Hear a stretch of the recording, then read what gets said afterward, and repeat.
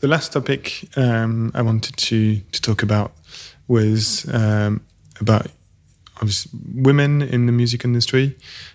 We've not mentioned that you're probably the first woman director of BBC now. Yeah, that's right.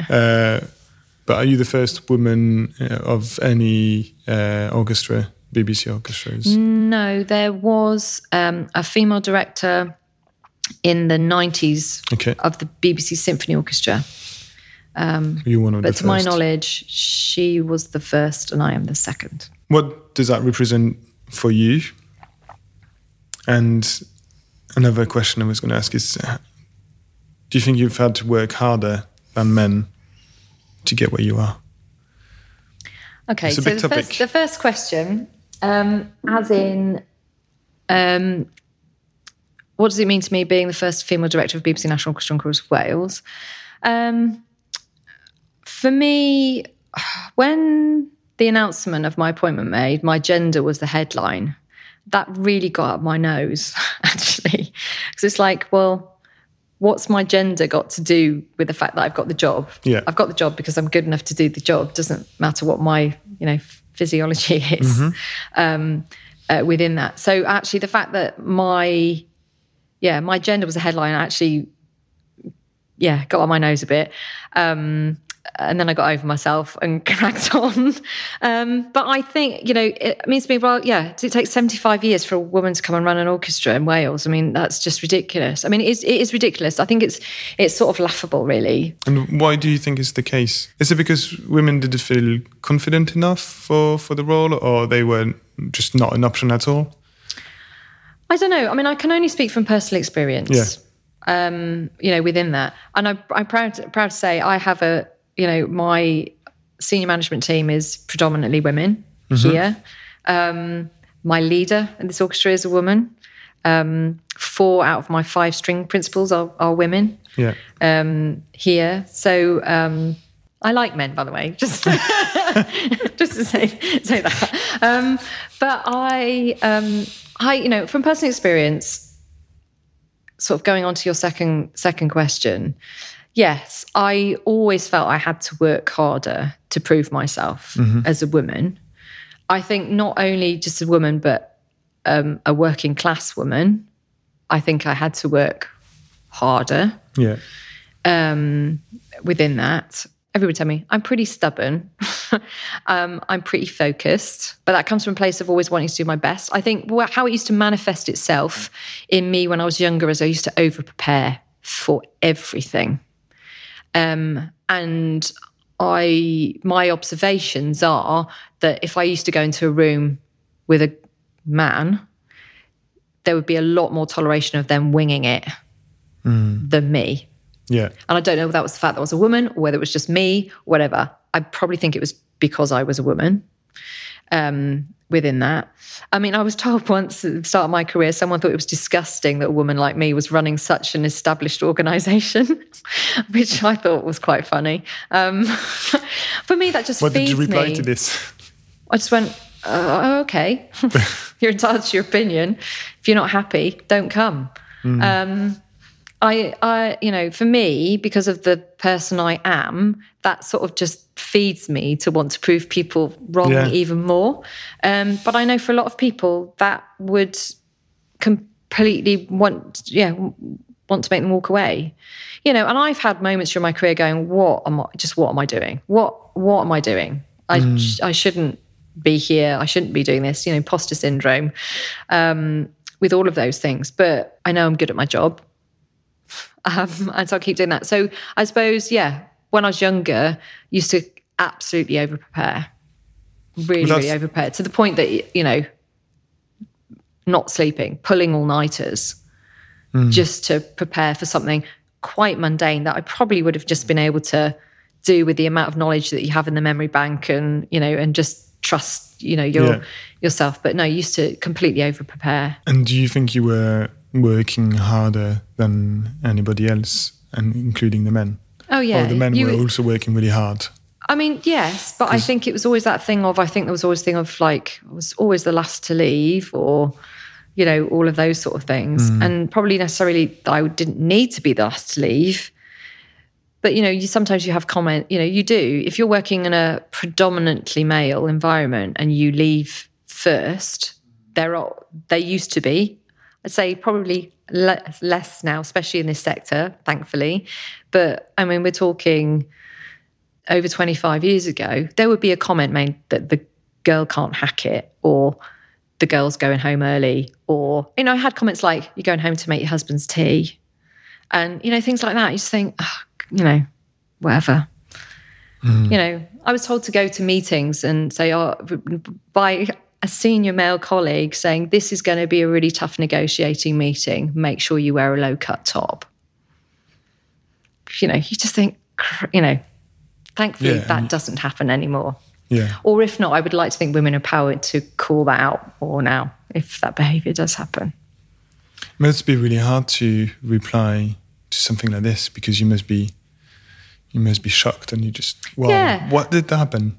A lot of that you just think, say? I can't believe that came out your mouth. It's just like, why is that okay? In a job interview once, I was asked why there was a bit of gap in my CV, and I said, I had my son, and they went, you weren't off very long then, were you? Basically just insinuating I was a bad mother because I'd gone back to work.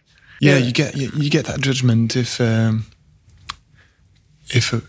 mum doesn't take a year or at least 9 months here, then what is she doing? And you get that. You get that judgment. Sorry.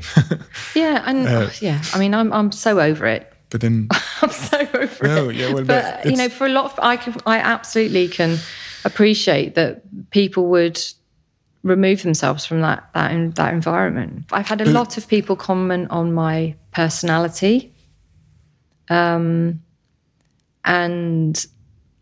specifically about gender-driven things. So I am a very hardworking, focused person. If I'm going to do something, I give it 100%.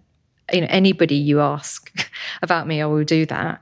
But people have commented that, I'm harsh, or I'm aggressive, or I'm this or that. But if I had those traits when I was a man, I'm sure I would just be commented on that I was driven or passionate, or, those sort of things. To which I've responded, well, it's your behaviours, i.e. the men that referred to those things, that is making me behave in this way. Most people, that they wouldn't use those words, or they'd use, people don't see the softer side of you within that, in the fact of, I'm a empowering leader, and, can be very empathetic, and, and a very comforting and, loving person. People don't see that. And if on the other side, if a man is too empathetic, he will be considered as too soft. Yeah. You can't win, can you? Yeah. So just be yourself. Exactly.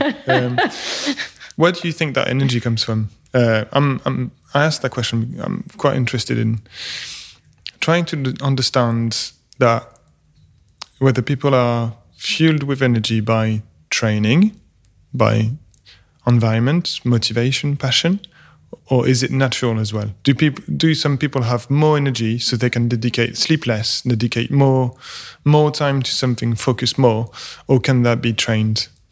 I feel like it's more, there's an element of being natural. And I say that after seeing my son, who's the second one. And I'm not saying my daughter's got still a lot of energy, but he seems to be, when he's got something in mind, he just goes for it and doesn't care about anything else that might hurt him. He just goes for it. Yeah. And I feel like I've got some energy as well, in some elements. And I don't understand why some people might not be motivated by something, or they're never motivated by anything. So is it something that you get, your energy as taught, or is it just natural? What do you think? I think it's a couple of factors. Genetics, definitely. My dad's a workaholic. So I suppose yeah, I suppose I always grew up with seeing my dad working really hard and really long hours. And I suppose I don't know anything else but working. I got my first paper round when I was 11, and then I always did jobs, to earn money through school and summer jobs and everything else. So I've always worked to have money to buy things. So I suppose, some of it's genetics. I have an older sister and younger brother. My sister and I are so different, and that's not saying that she doesn't work hard. She's not dedicated to a job, but just as in, she goes, I just don't know how you do it. I don't know how you do it. How do you do it? Sorry, are you... I'm younger, so I'm the middle one. Okay. I'm the middle one as well. I think that plays a lot to it. Oh, the second one. Yeah, the second one, the middle one. I think that has a lot to do with it as well. I cannot do something that I'm not passionate about. I have a inner moral compass, and if it doesn't sit well with me, I really struggle. And for me, I have to work with an organisation or people that I really believe in, because I do believe in giving 100% in the job that I do. And I think, especially as a director, I have the responsibility of the success of this organisation. The musicians that practice every day to give their best performance on stage, my team that, cross, all the T's and dot all the I's to make sure that everything runs brilliantly well, then I owe them to give them that much energy. And I truly believe in music. Music changed my life path. It was seeing music performance and learning an instrument and all those sort of things that gave me the confidence to have the conversation with my parents to say, I want to do A-levels and I want to go to university, where actually I could have quite happily have left school at 16 and started work and not took further education, because that was the background that of my family. I think that's where the energy is. I've always got to be busy. I'm rubbish at sitting still. I'm the worst person on a holiday ever. Always got to be doing something. Again, there's an element that me thinks, yes, we do need to be careful about our mental health and sleep. But then when we're driven and we've got so much energy for our passion, then sleep is not. We can have a grind on the mental health. We don't mind that, because it makes us deeper, happier about if we're driven by something. It doesn't matter whether we... Yeah, if I was sat at home, I wouldn't be happy. Not in the fact that I don't love being at home with my husband and my kids, but I don't enjoy not doing something. That's it, really. But my mum said I was an absolute ball of energy as a kid, so my daughter is, and she's like, karma. So I've always been full of energy. Now I'm getting a bit older. I'm going to have to maybe tone it down a little bit. What do you think the music industry needs to adapt for women, if there's anything? I'm thinking about one thing in particular that I've heard. It's not a friend, but I've heard a woman who's had 4 or 5 miscarriages, and it's because she's a professional musician and she's constantly touring, and all that tiredness. Well, they feel like she should probably step down and be less active on that. So maybe it's just the type of job that at the period of her life that's not suited for her. But then I feel, you feel a lot about having more time for maternity leave, obviously. Well, I guess the UK is more forward thinking on that. But what do you think? There is a lot. Well, there's been a lot of improvement. So what has improved and what should be improved? I mean, my experience has always been there has been, a good degree of flexibility within that. I mean, obviously, I can't speak from a full-time professional musician perspective because I've not walked that path. But for me, when talking about, being a working mum, when I had my son, there were days that we had a residential. I remember my husband put his back out and had to have spinal surgery. And it was when a residential was happening. So I just took my son with me, and he had a great time. The kids looked after him. And did it affect the kids' learning? No, because they were in their classes. And when they were in the classes, he was, with me. And then actually in the break times, the students loved taking him off and doing bits and pieces and, whatever. And my daughter was very unexpected. And I just recently started at the Bournemouth Symphony Orchestra. So I wasn't entitled to maternity pay. So I went back to work when she was 4 months old.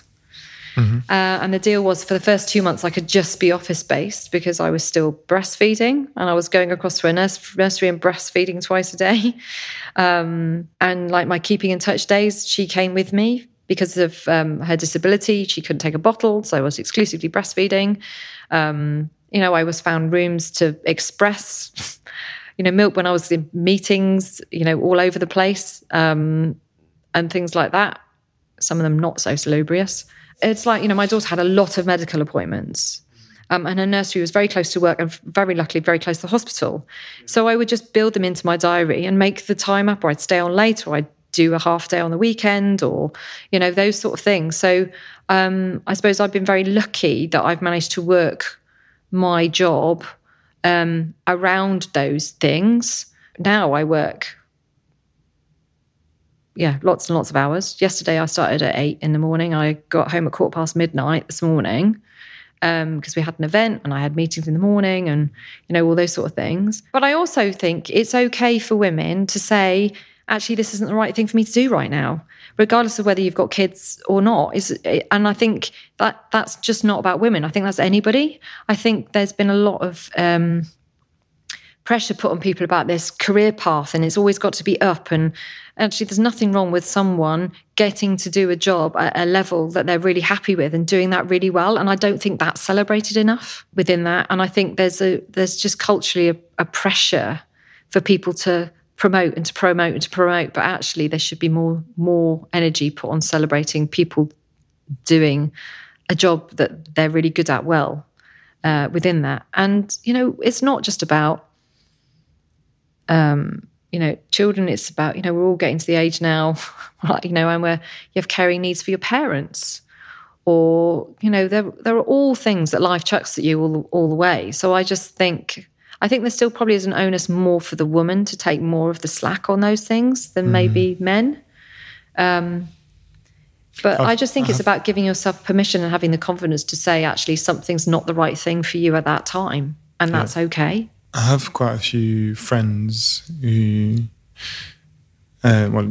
couple friends who've just had kids, and kids are between 1 and 4, and they are getting to school, and it's most of the time they realise both parents are working too much, so one parent had to stop or reduce the hours, and usually it's the woman. But the dads have been reducing the hours in the past to look after the babies. They've had long paternity leave, but when the kids reach school and you don't have to reduce the hours so much, it seems to be always the mum that takes time off. Not in my house. And I know that. But is it? But then someone said to me, there's been 2 instances. One of my son's friends, must have been when he was about 8 or 9. His friend's mum said something to me, and she turned to me and said, well, I didn't have kids to have someone else bring them up, looking directly at me within that. And, I joke, it's like, I'm never going to win the Mum of the Year award. But my kids know that if they need me, I'll be there. Yeah. Within that. But no, as a family, we made just, my husband gave up work. So he's not working at all now? No, he's our daughter's carer. Okay. So yeah, and that's why I can do the job that I can do. So my children still have a parent around all the time. It's just not their mum, it's their dad.